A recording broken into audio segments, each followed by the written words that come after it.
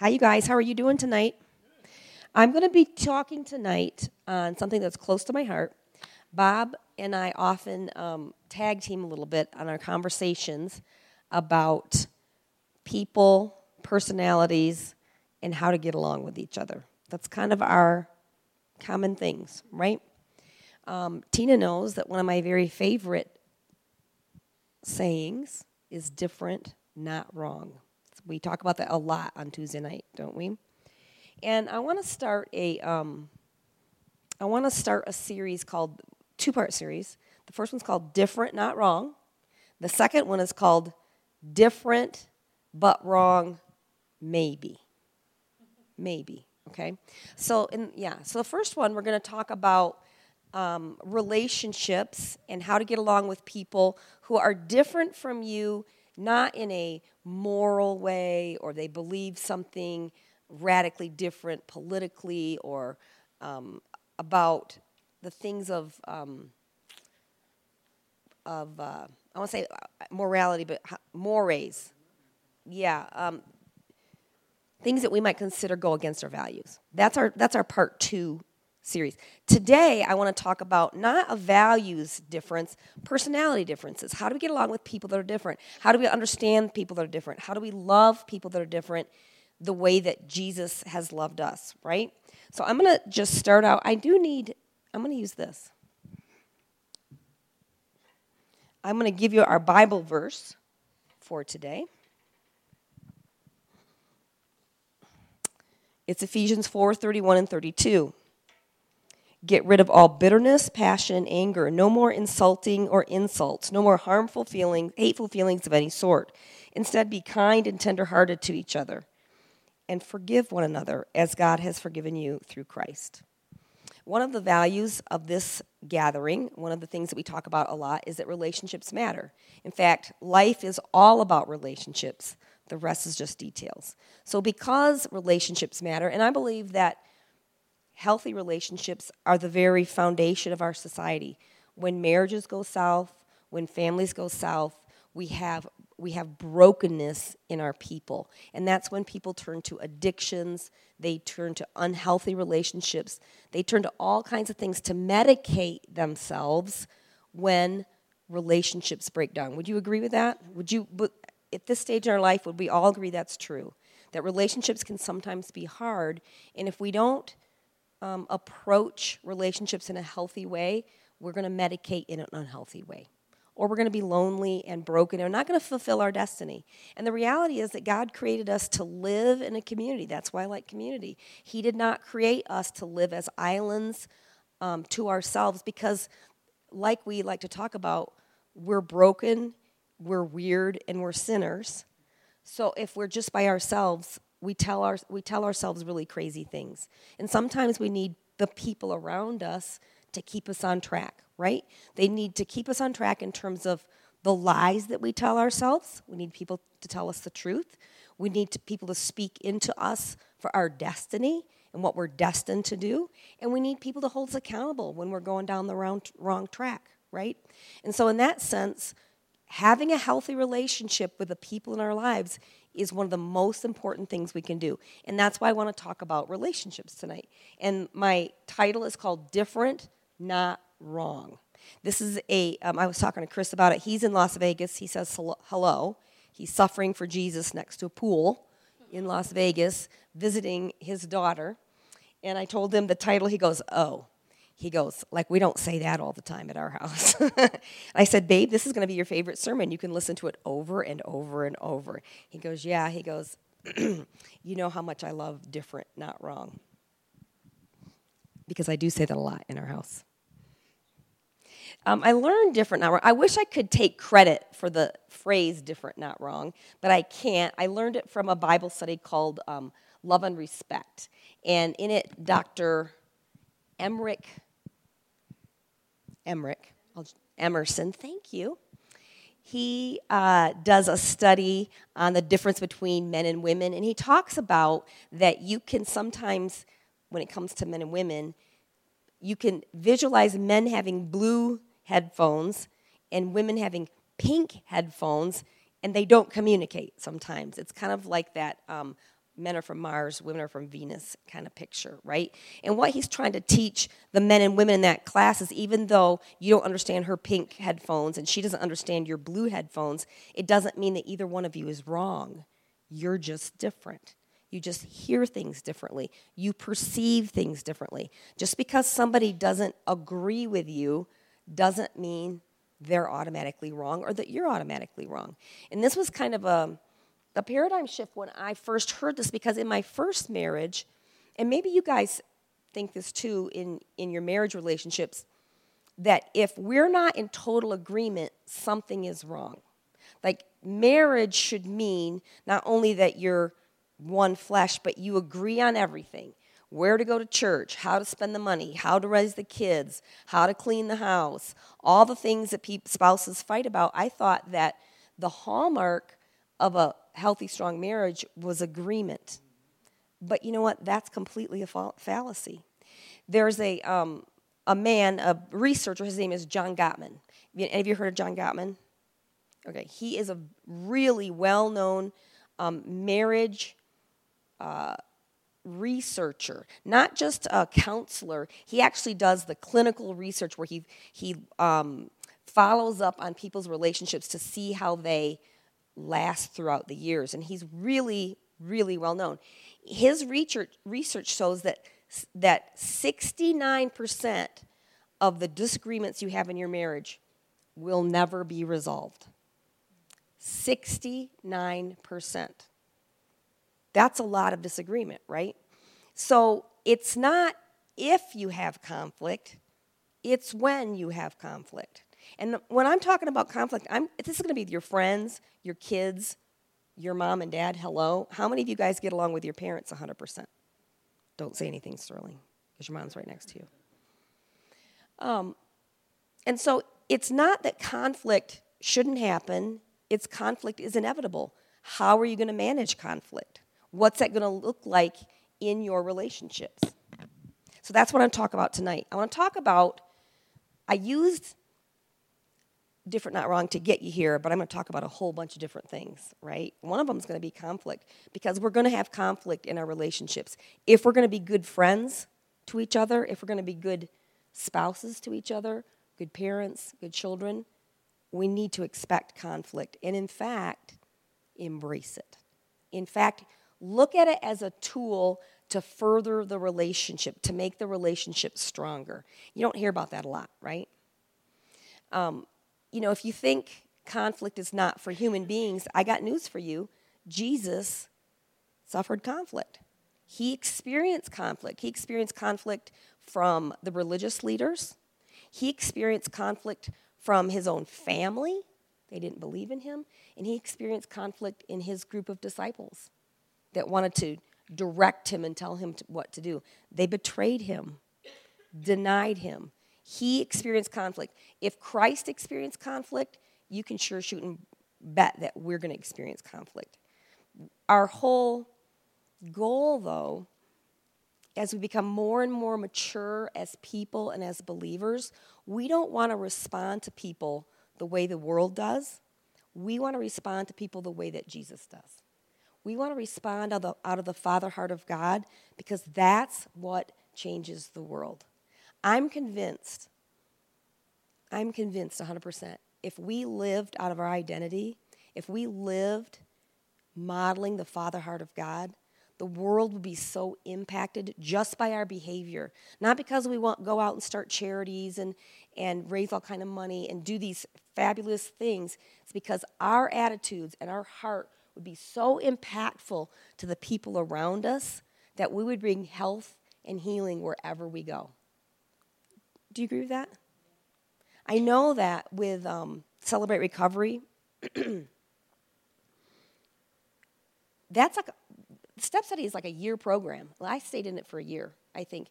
When you are intentional about going in and getting healing, the Holy Spirit comes and does this incredible healing in your midst if you make yourself available to it. If you say, maybe the way I've been doing life the last 39 plus years isn't all there is. Maybe there's more.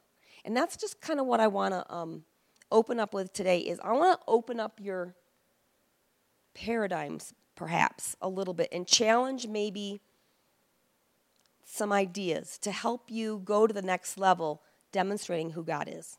All right? All right. I think that what I've discovered, and I'm not an expert.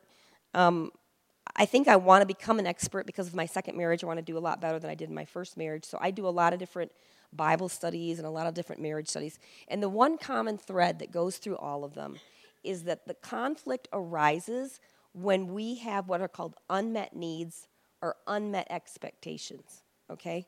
What are some, in a marriage, what are some unmet needs or needs that you think should be met by your spouse but sometimes aren't? Helping around the house. Right, that's a good one. Anybody else? What'd you say? Yeah, that you should have a common, you should talk to each other. That's an expectation. Yeah, that's a good one. I have that one a lot. To be heard. Yep. That your marriage is a safe place. Yeah. Anybody else? How about the biggies, like where you should go to church? Should you go to church? How you should spend your money? Should you save your money? Should, go on vacation? How you should raise the kids? What else? I had, how do you organize your life? Like, what are the priorities in your life? The reality is, when we have expectations that go unmet, we experience dissatisfaction. Sometimes we want to blame the other person because we're not happy, because our needs aren't being met. And let me just say this. In a marriage, it's legitimate to have some needs. They have to be expressed. You need to sit down and have that conversation. They have to be expressed. But some needs that we have or some expectations that we have come because we, being the self-absorbed people that we are, Tim, right? Our self-absorbed people that we are, we tend to say, this is the way I look at life, therefore you should look at life the same way. And if you're not looking at life the same way, there's something wrong with you. Does anybody ever feel that way? Anybody? I'm going to pass out a little worksheet here, and I'm going to give like one per family, I think. Who's heard of Gary Smalley? So he does this cute little test thing called it's if you're a lion, a beaver, an otter, or a golden retriever. Who's done this test before? Anybody? Years ago? The reason I like this because, I'll bring it right back to you, Debbie. The reason I like this is because this is actually the DISC test, but it kind of breaks it down into a more fun, easy to understand kind of thing. The lion, that's the first. I talk about the lion because the lion is me, and I get to talk about it. I will give it to you as soon as I'm done reading, okay? You have to share them because my printer just ran out. Sorry. The lion likes authority, to take charge, is determined, confident, firm, enterprising, competitive, enjoys challenges, a problem solver, productive, bold. They're the leaders. They're the dominant. They're the ones that say, hey, this is the way to do it. Do it my way. That's the right way. But lions are also too direct. They're pushy. They're overbearing. They're cocky. They're unyielding. They take big risks. They can be cold-blooded. And down the road. What? Yeah, right? That's rough, right? The next one is the golden retriever. The golden retriever has sensitive feelings, loyal, calm, even-keeled, avoids confrontation, enjoys routine, dislikes change, warm and relational. But they're also easily hurt. They miss opportunities. They lack enthusiasm. They're weak. They miss honest intimacy. They stay in a rut. They're not spontaneous, indecisive, overly cautious. The third one is the otter. I'm also the otter. The otter is enthusiastic, takes risks, visionary, motivator, energetic, verbal, promoter, friendly, fun-loving, and likes variety. but they're also overbearing, dangerous, daydreamer, manipulator, impatient, attacks under pressure, exaggerates, shallow relationships, too showy, flippant, not serious, too scattered and not focused. Eeks. Any of you guys see yourself in any of those? Yes or no? And then the beaver reads all the instructions. Accurate. Consistent, controlled, reserved, predictable, practical, orderly, factual, conscientious, perfectionistic, discerning. This is not me, just so you know. That's right. Yep. Scheduled. Very scheduled. But they can lack spontaneity. They're too serious. They're stuffy. They lack variety, not adventurous, rigid, picky, inflexible, controlling, negative, rarely finishes a project, loses overview, smothering, strict, boring, stubborn. Here, you can look at this. Back here. I'm going to let you guys share. This is all I have. Yeah, have you seen those? Do you guys see yourselves in any of those things? Ed, what are you? Do you know? Uh-oh, sorry. Probably the lion and maybe Okay. What do you, Sue? Do you know? Lion. How do you know that, Sue? Jay, do you know what you are? Yeah, I'm a lion and an otter. That's what I am. I'm a lion and an otter.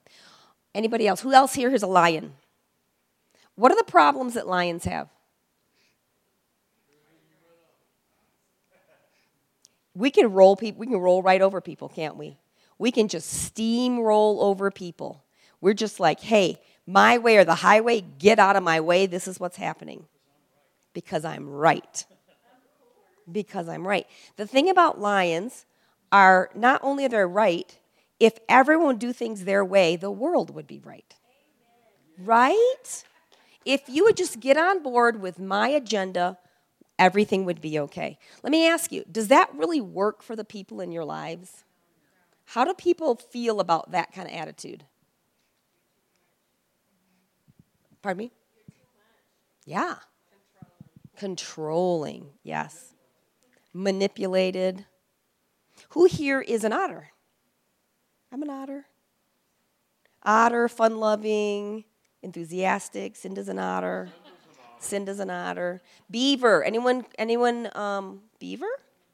Okay. So what can happen with a beaver and a lion together? Do you know? Well, I think it's like get it all down, like analytical, think about it, what am I going to do, and then charge. And then steamroll people to do it, right? Here's our plan that is completely planned out, and by the way, you're going to do it. Yeah, okay. Who else is a beaver? Anybody else a beaver? Janet, you're a beaver. How does that work out for you?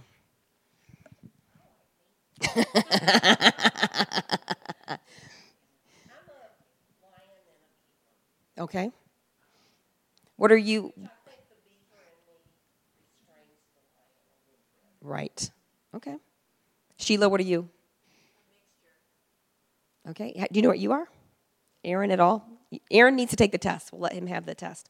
Here's the problem, you guys, with this test is something that is called, it's about our behavior. It has nothing to do with our vocation. It has to do with how we express our vocation, okay? Now, you'll find that a lot of accountants are beavers, okay?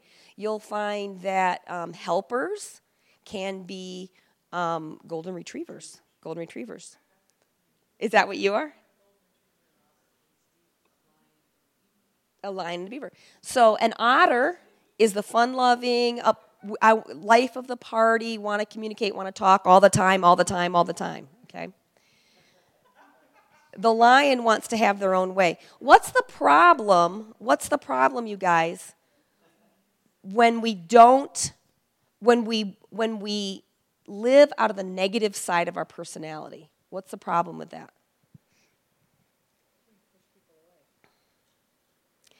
What we're saying to people is, especially, this is a really big deal for lions, and sometimes beavers, actually. This is actually a really big thing for lions. Lions are like, listen, I've got the answer. If you would do it my way, we'll all get along. And oh, by the way, I'm going to dominate and control you till you give in. Right? Am I right? Whoever has felt dominated by a lion, I felt dominated. The reality is, in our relationships, an unhealthy relationship is out of balance. It's a dominant person and a passive person. Healthy relationships come to the middle. Not one person is more dominant and not one person is more passive. All right? So lions have to learn to moderate their need to rule the world, right? They need to say, wait a minute, I'm dealing with a golden retriever. How do I love a golden retriever? Because that's the way they're made. How do I see life through the eyes of a golden retriever? How do I have a perspective outside of myself? Now, other types of personalities want to look at a lion and crucify them. They want to run them over and not have anything to do with them because they're so bossy and pushy, right? How do those personalities deal with a lion, Bob, in a godly way? Well, you can either confront them or you can run away. Correct. So how do you so how do you confront them? How would you confront them? How have I confronted them? Usually I try to meet them halfway with some imitations of language to dialogue about the things that run that age or the behavior to address certain things that are hurtful. You just do your best and have open discussion. I think the thing that's important to understand, and this I want you guys to understand, is we all have different ways that we approach the world from our own filter and from our own perspective. We have to appreciate that other people are not made like us. And we can't rule their lives, and we can't expect things from them that they would naturally understand. I've had to say, that's why we say different, not wrong so much in our household. I've had to say, babe, just because somebody isn't doing it the way you think they should do it doesn't mean they're wrong. They come at it from a different perspective. I've learned this a lot in real estate. I'm a very cut and dried kind of person. I'm like, what are you looking for? Here's your 5 choices. Tell me what you want, right? There are some people, these are the ones that drive me crazy. They're like, well, God told me this, or God told me that. Or they're like, I need to think about it. I need to look at 40 different properties. And I'm like, okay, you're driving me crazy. Here's what I've told you is available. I'm the expert. Why don't you believe me? Here's what's available. Here's what's your price range. Just pick. And they're like, no, I need to process. I've got to think about it. I've got to overthink about it. I've got to have analysis of paralysis. I have to take months and months and months and hope the market's going to change.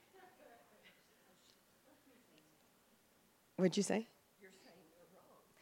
I'm saying that I cannot understand. It's hard for me to understand the way they approach decision making and appreciate it. But it doesn't make them wrong.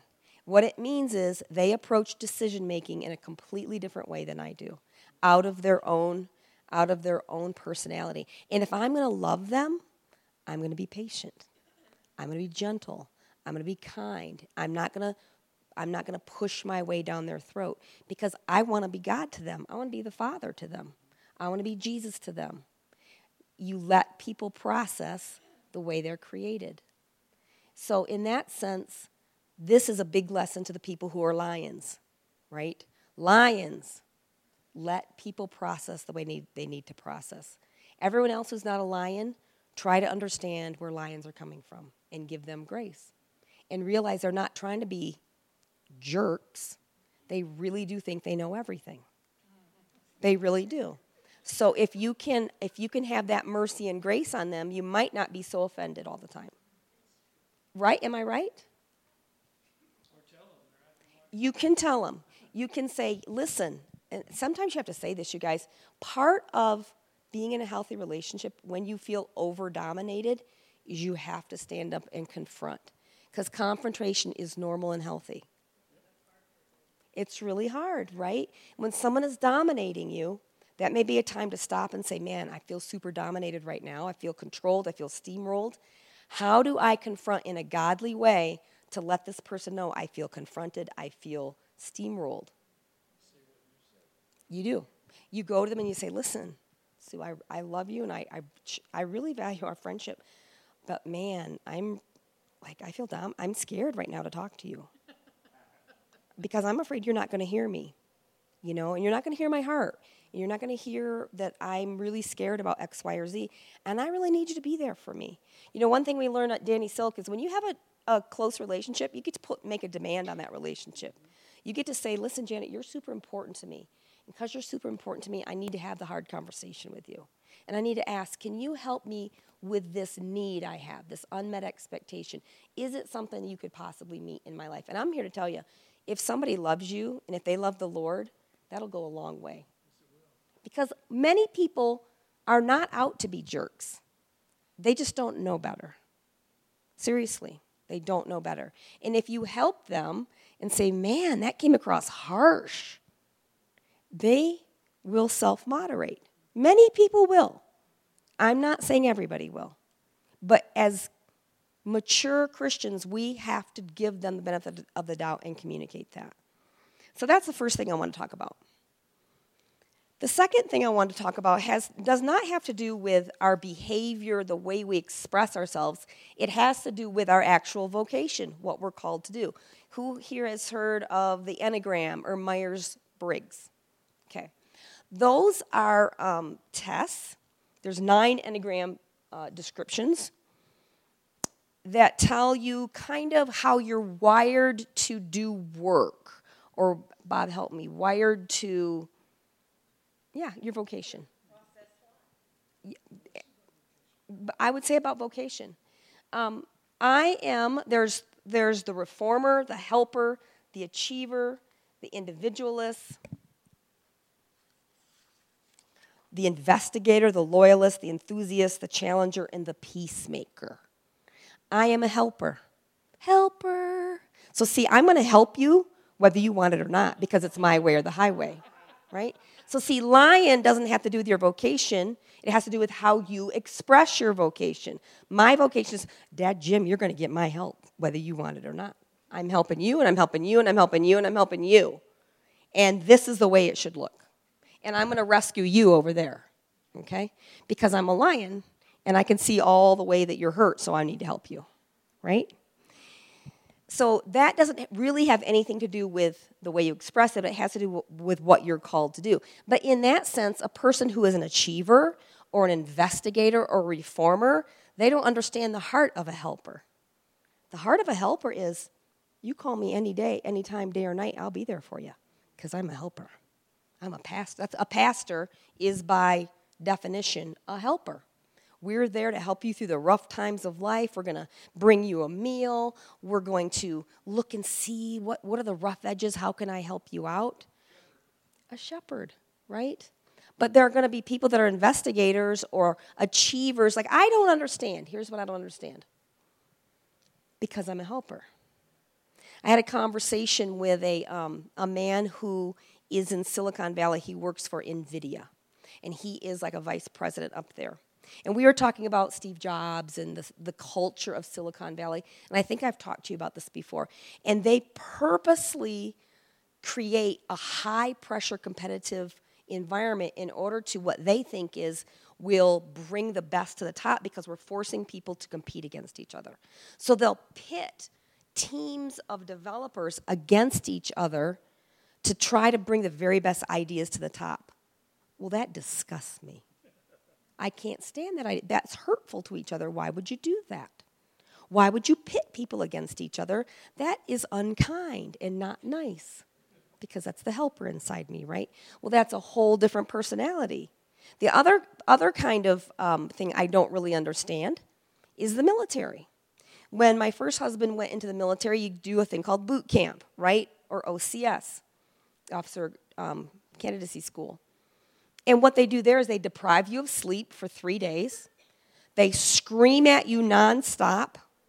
They put so much pressure on you to see if you're going to crack. They call you all kinds of names. They run you physically for miles and miles till you are exhausted. And they're trying to wear you down. Their whole point, and I had to have this explained to me because I'm like, that's horrible.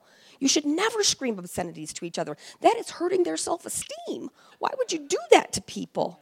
Don't you know that doesn't build people up? And what had to be explained to me was you can't simulate real, you can't experience real war, with bombs and bullets and all that kind of thing. So you have to simulate a similar stress on people to see if they'll crack. Because what you're really doing is testing their ability to persevere under stress. Well, I can't participate in that. That doesn't fit my personality. I'm not going to be a person who's going to scream obscenities at you to see if you're going to crack. Like, I think that's horrible. And yet, I can see where there's a need for that, right? And there's a certain personality who understands the need for that. And I have to be able to say, wow, I value you because you have the kind of disposition that can train our men and women for war. I'm not that person. I couldn't train anybody for war. I don't want to shoot people. I like shooting guns, but I don't want to shoot people, And so in that sense, we have to look at different people's vocations, their callings, and say, how do we accept people right where they're at, even if they're different than I am, right? I don't understand the person, and this is probably more of a beaver, who gets up at 5 o'clock every morning, does their devotions, works out, and, hits what works out, and then, goes to work at 8 o'clock and starts all their work, and then at 5 they make a bunch of phone calls and do all these other things and do their hobbies. I'm like, who's got the time for that? That's too driven. That's too crazy. And yet that's how they were made. These are the people that are Elon Musk and Steve Jobs and Bill Gates. They're creative geniuses who are so driven they get things done. That's not for me, man. I need to take a rest. I need a break. I need to take things slower. But we have to have value for people who are not like us. So we're different in the way we behave. We're different in the way we think. Another way that we are different is in the area of gender. Gender. Man and woman. Now, I'm going to just say some general gender things. Please don't take them as everyone is like this, but these are some generalities. Men usually deal more with an internal ego dialogue. Shame and disrespect and inadequacy are things that men more likely churns up their guts. Would anybody agree with that? Say that again. Shame, inadequacy, ego issues. What do people think of me? Those are issues that men deal with, generally. Yes or no? Raise your hand if you agree. Somewhat? Okay. Poorly. Those are some core fears of theirs. Core fear of women, relational issues, rejection. They're more relational. Men's issues are more ego-oriented. Women's are more relationally oriented. Does anybody agree with that? Yes or no? No? Okay. So another way that we're going to have to understand each other is through the filter of our gender. How are we alike? How are we different gender-wise? I don't know about you, but when I go on a diet, I don't want my husband talking to me about it. No, I want no one talking to me about it. It's my business and my business alone because I don't want to be judged by it because value and whether people value me is very important. When Chris goes on a diet, he wants me to monitor his food for him. I don't want to do that, right? But he doesn't care because that doesn't affect this core issue of, am I valued? Am I going to be rejected, right?